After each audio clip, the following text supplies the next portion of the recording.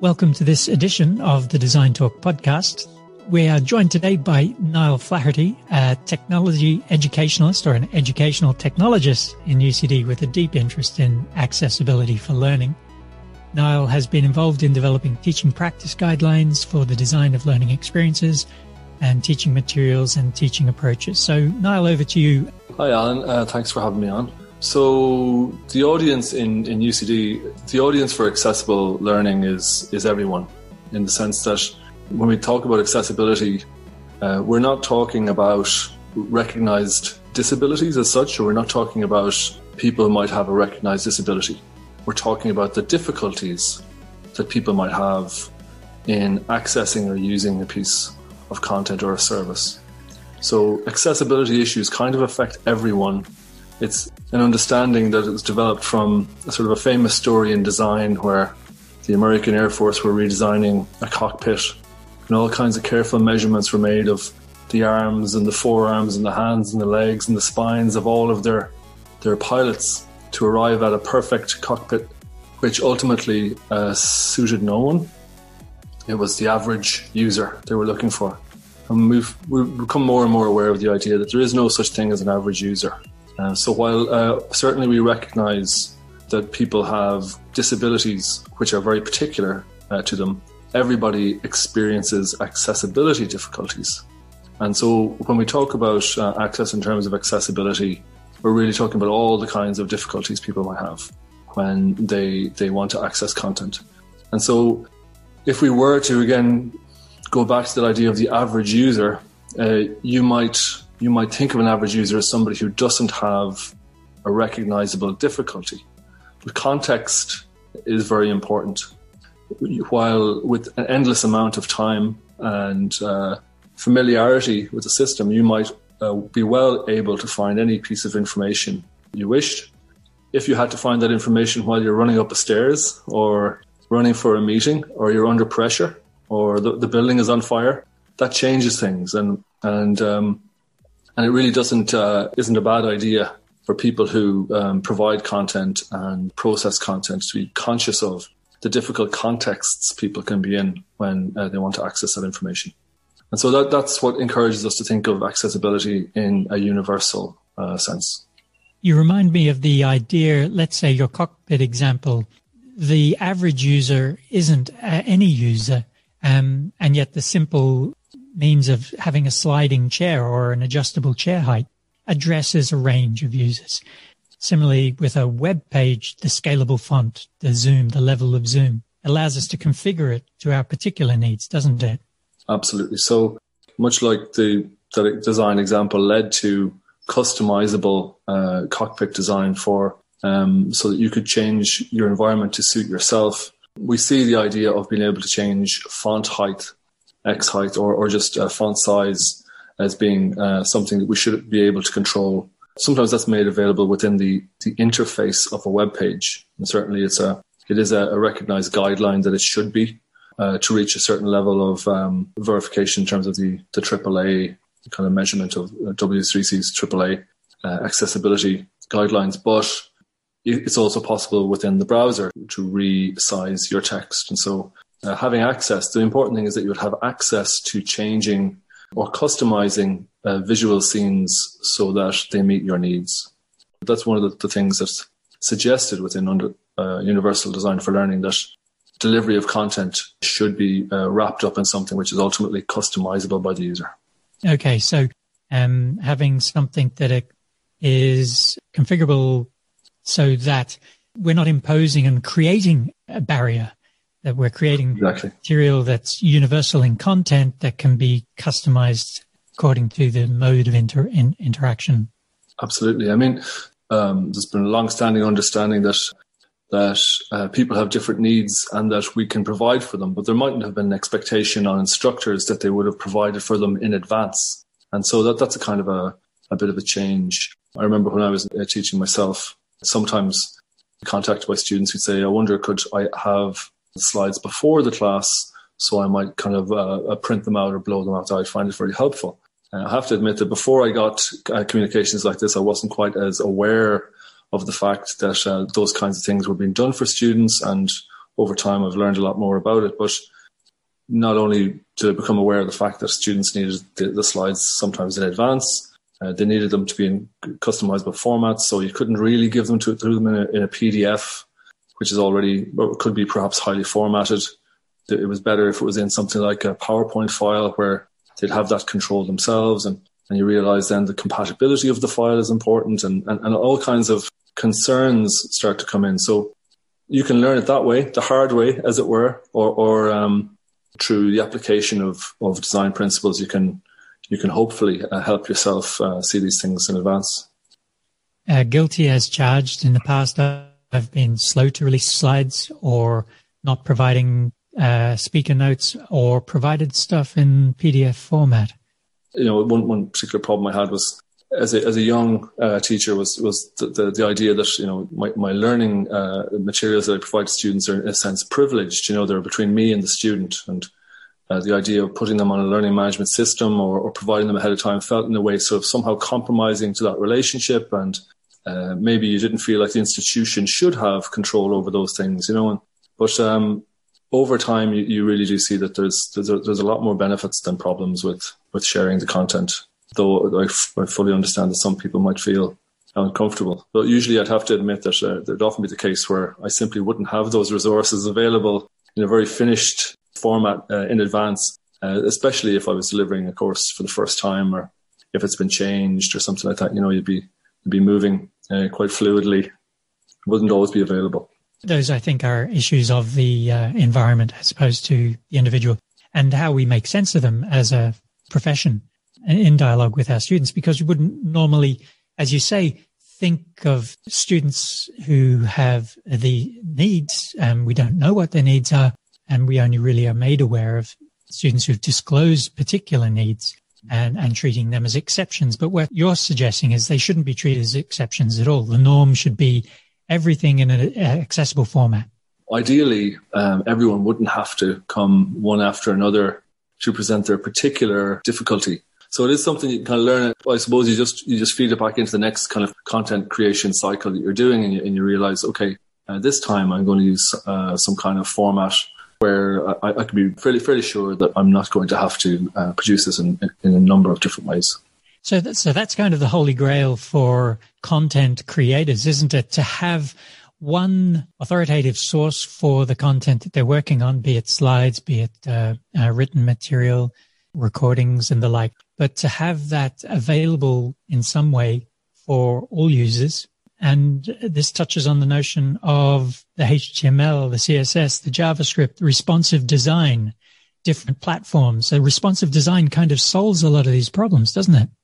Well, yeah, certainly in the online world, let's say, the conception of something like responsive design is very helpful.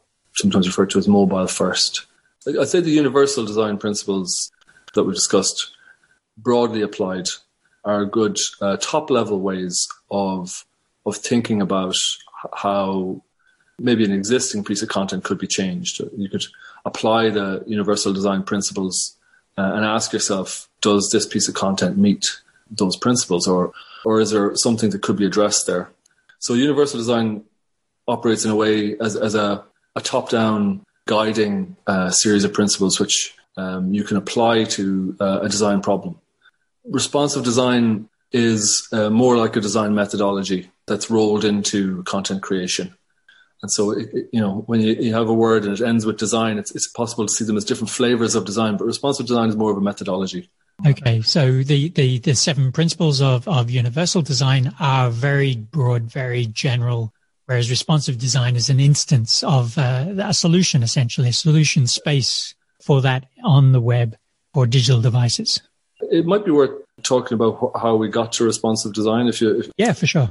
I've been involved in web design for an awfully long time. It seems like an awfully long time. And when I started to design for websites first, there was very few layout options, very few ways in which you could present complex information laid out with complexity, like images and columns and nicely spaced.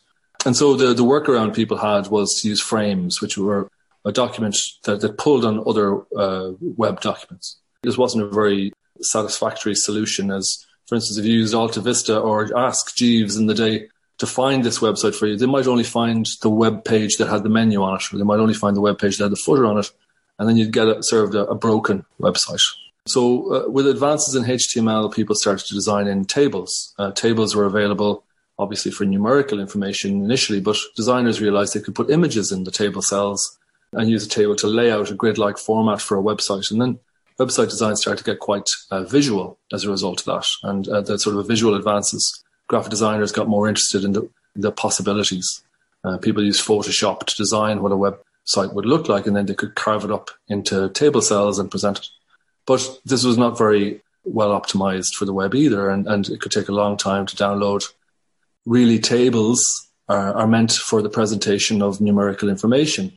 The screen reader would be very confused by a table filled with images, when really what it was looking for was well laid out tabular information. So with the arrival of CSS, or cascading style sheets, the ability to place content around the page in a more reliable way became available to designers working in the web. To cut a long story short, this wasn't entirely satisfactory either. And the reason being that your options were to have a fixed width page, in which case everything existed in a prearranged order on the page.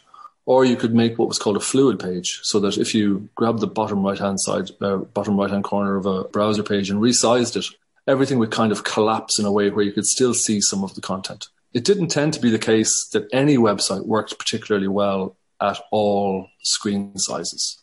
You could only account for so much, and it was typical that in a design brief, you would be asked to design for a certain size of browser window based on an understanding of who your audience might be.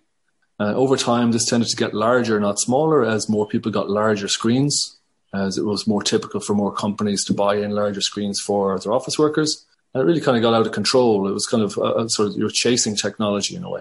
The mobile revolution hammered that down. And not only was it very difficult to serve these bloaty websites through mobile devices over network connections, not broadband network connections, but SIM cards, essentially, telephone networks. So that became so difficult that there became a lot of pressure for people to tidy up their practices. In tidying up their practices, the idea of responsive websites came on board as a response to universal design and also a response to what was called responsive architecture.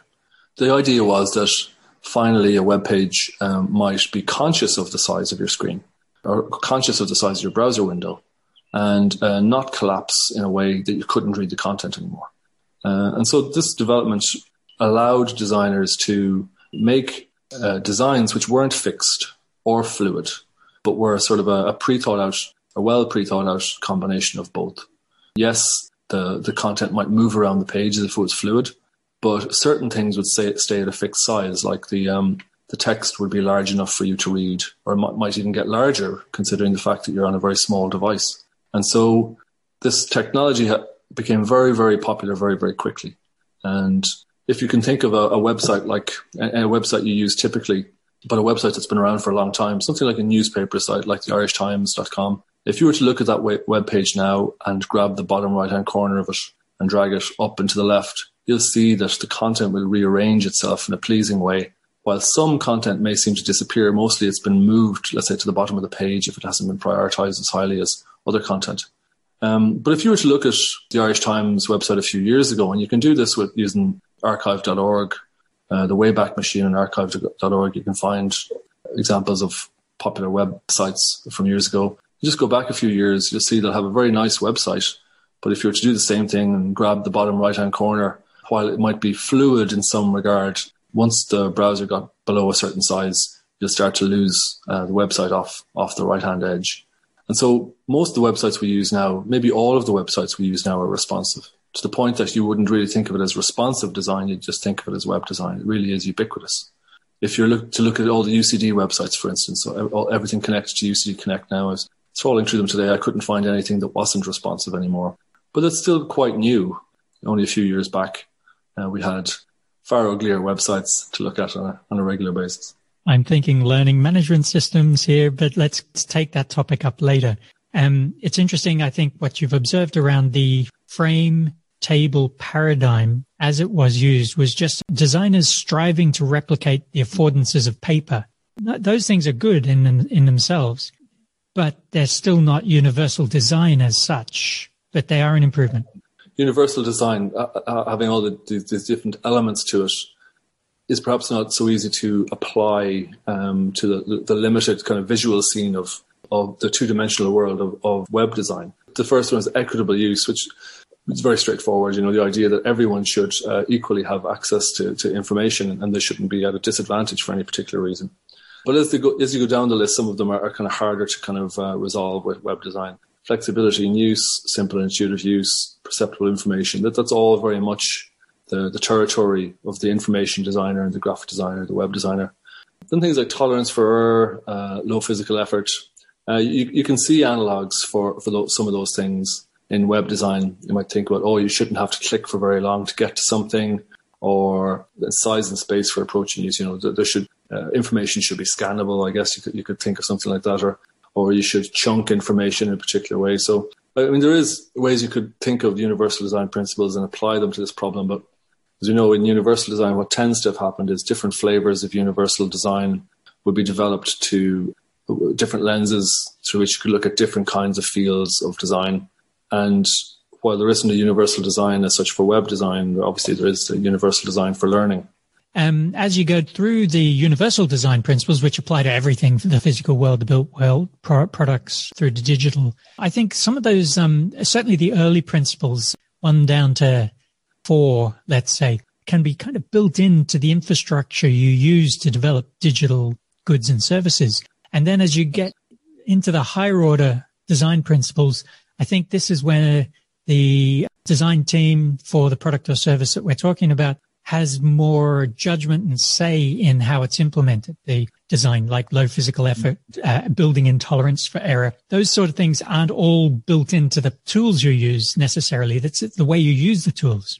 Well, I kind of think of it like those principles. The first 4 is to say, if designing a building, you might be thinking about the way into the building, the stairwells, the elevators. But when you get to things like low physical effort, you might start thinking about how does an electrician maintain services in this building? And it starts to become about how the nuts and bolts, as you say. And so, in terms of universal design, there is a server-side issue as it relates to information made available electronically. There are all kinds of issues that go way beyond the typical activities of the web designer.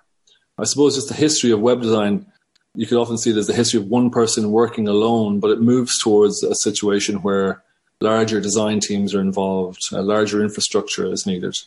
Kind of the period of one designer working alone to produce something in their bedroom, so to speak, was very much a kind of a narrative from the early 1990s. And so providing all of these sort of supports is beyond the individual designer in some sense. You do need kind of institutional support to really understand all of the issues involved. But still there's that the deliberate design action is you're responsible for where you put the form, where you put the drop-down list, where you put the compulsory fields, how many you have per screen. On learning management, the LMS or learning management systems that we have available to us, they perform better or worse at different points because in a way they're hybrid systems, aren't they? They've got different levels and different kinds of functionality built into them that doesn't always integrate within a single design paradigm. Yeah, absolutely. Each of those services we use, while they might have some standalone features, they're often integrated within a series of services provided by different vendors. So you often have like the difficulty of just how one, even if it was well thought out solution, has to marry to another, and the differences between them can create real usability problems for people at the front end. Well, certainly examples from the NCBI where they do audits of web apps and applications, smartphone apps. And unless you're operating, let's say, the system completely blindfolded or with the screen turned off, we take a shortcut here and there.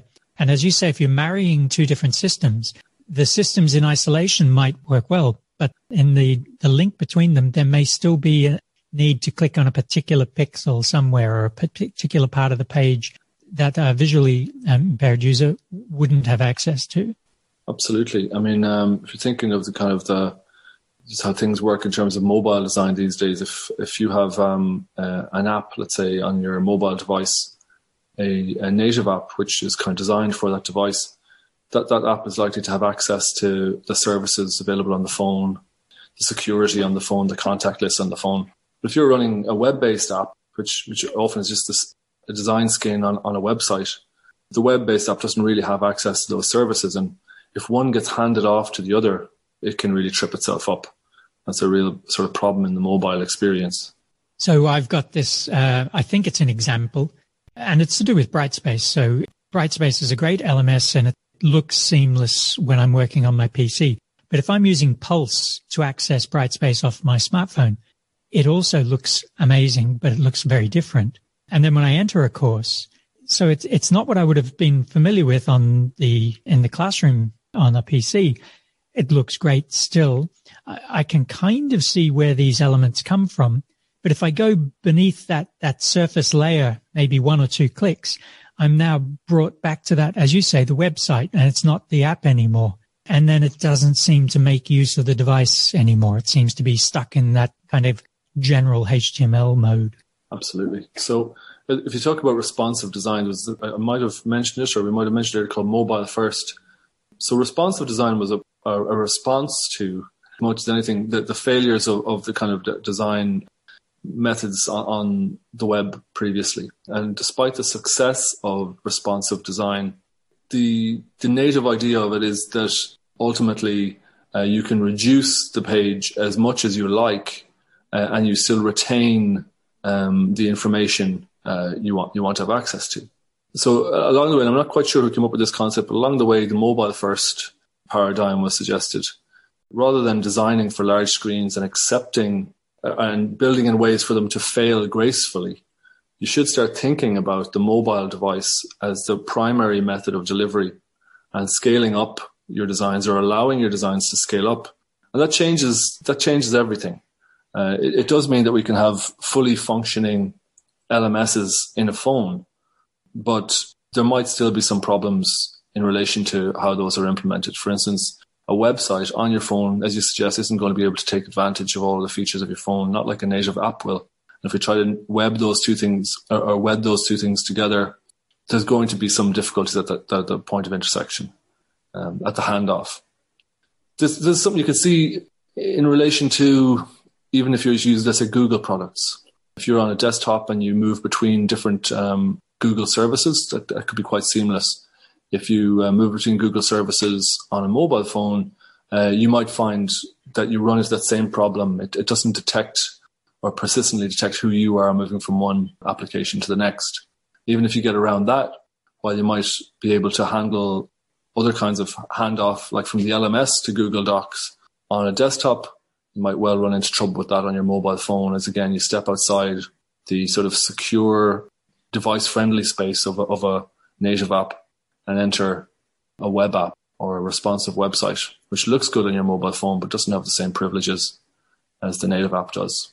It strikes me that a sighted user is presented, layout, color, aesthetics. In a sense, the visual gets itself tied into knots. And I suspect that if I was using VoiceOver or a screen reader where it's focused purely on the informational content, I might even have a better experience. Well, as you suggest, I mean, if the designer of the mobile experience and the designer of the website, which includes the ability to have a mobile experience, aren't working together, then it's not likely that those experiences are going to work very well together. And similarly, if they're not applying the same kinds of principles, like those kinds of universal design principles, and understanding maybe that somebody might well be using some kind of tool to navigate through the content, then you're going to run into even greater trouble. So that you've reminded me also of this issue with multi-platform apps and services. Is this kind of mode switching that occurs? So let's say the smartphone app-driven experience, the user acquires over time, learns the design paradigm that's in play. It could be a menu-based system. It could be a sort of spatial system. It could be buttons of some kind. And then when that switches into another mode, that's disconcerting. Absolutely. It's a little bit of a shock. Users who are very, very familiar with something, you think of them, or in the past we used to think of them as power users, and those power users, they would go with you no matter what, because they're so connected to the service or the tool that they're not going to be shocked by the little tweaks that appear over time. Then if you were ever on a Photoshop user forum in the 1990s, when the background grey would get tweaked to a little bit lighter or a little bit darker as default, the horror with which these changes are met by people who use things regularly. Really, you could slightly darken an interface, and a person could end up completely lost. A person who is familiar with where things are and is comfortable with those patterns can be really, really confused by a tiny change, even when that change hasn't actually disrupted the patterns. So what we often do is we often test design innovations against people who haven't seen the tool before, and in that way you test whether a person might report that it was quick and easy to find a particular piece of information in a particular series of clicks in a particular way, but you don't not as much effort is put into the typical user or the experienced user of a platform, because it's understood that they know so much about it, they're not going to be, let's say, objective. But what's lost in that perhaps is the fact that these small changes can really disrupt a person's use of a tool. And familiarity is an extraordinary quality to have with a complex system. Like the problem is we are capable of mastering extraordinarily complex systems when we're familiar with them. But when we're unfamiliar with them, we find relatively simple systems very difficult to get used to, or very, very difficult to get the most out of quickly.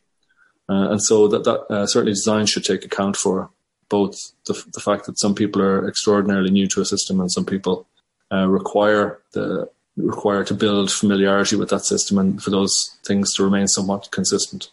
I'm reminded of Microsoft's word processor, and the menu structures are kind of locked in at this stage. Where they've innovated is on their ribbon navigation and perhaps also shortcut keys to a lesser extent. I think people get locked into them. But as you say, it's hard to innovate once you've got an installed base, and small changes can discommode a large number of users. It often involves rebuilding the tool from the ground up. And one of the things that disturbs power users is that if they have, for instance, learned all the shortcuts and the shortcut keys combinations for the tools, and those things stop working, it can really make the optimized use of a tool very, very difficult. But you talked about Microsoft. The adoption of the ribbon was extremely difficult for many users. However, if you look at it now and you see the ribbon across their entire product line, it does seem like it's something that people over time probably have come very comfortable with. Or new users probably like its bold color and clear scannability and all these other things. But it was very difficult to get used to for somebody who's been using Word for a long time and is just looking to try to find out how to save a document. I think our class would agree with you there that some things are incredibly hard to find sometimes, particularly when you're in a hurry. Thinking in terms of the style sheets, how to generate bibliographies, some of these advanced features which exist in a number of places, the ribbon, the menu system, and sometimes multiple tracks on the menu system, because that history means that they can't really reorganize things too much. We're kind of nearly ready to wrap up, Niall. I've got a random question at the end I'd like to pose you, though. The Disability Act 2005, Ireland, and it's written in law to advance and support the participation of people in society with the provision of specific services. How actively do you think are we pursuing addressing the Act as a university? Well, I suppose in my experience, we've done pretty well in terms of what you might call the first principle of universal design, the equitable use. I think the focus of the Act is around the idea that nobody should be discommoded, that everyone should have equal access or equality of access. That leaves a lot of space in terms of what we've talked about in terms of universal design. Universal design for learning is very much an accepted part of what the university's T&L services provide. They encourage instructors to use universal design for learning as a methodology for structuring their teaching and learning. Looking through the website recently, I found references to plain language, that documents should be presented in plain language, which obviously is very useful as an accessibility issue as well. And there is, on a policy basis, the acceptance of equitable use. In terms of how that's implemented, I think that there's plenty of documents which give guidance. I don't know if we all succeed all the time in terms of following that guidance. I know that you have, and I have both had an experience with UCD lifelong learning of pursuing a badge in universal design for learning, and that's something they offer to all staff. But I suppose it's very much an uphill struggle to build awareness about the idea of accessibility for all. And I suppose then in relation to disability, there is a disability service which works with students to try to meet their needs. In relation to the online systems and through learning materials and everything, the new system is very well thought out, or I would argue better thought out in terms of how information is presented. That's not to say it meets all of our needs in terms of universal design. There's a lot for individual practitioners and instructors to do in terms of how they would present information within the system. But there's been a recent improvement in the sense of the addition of Blackboard Ally.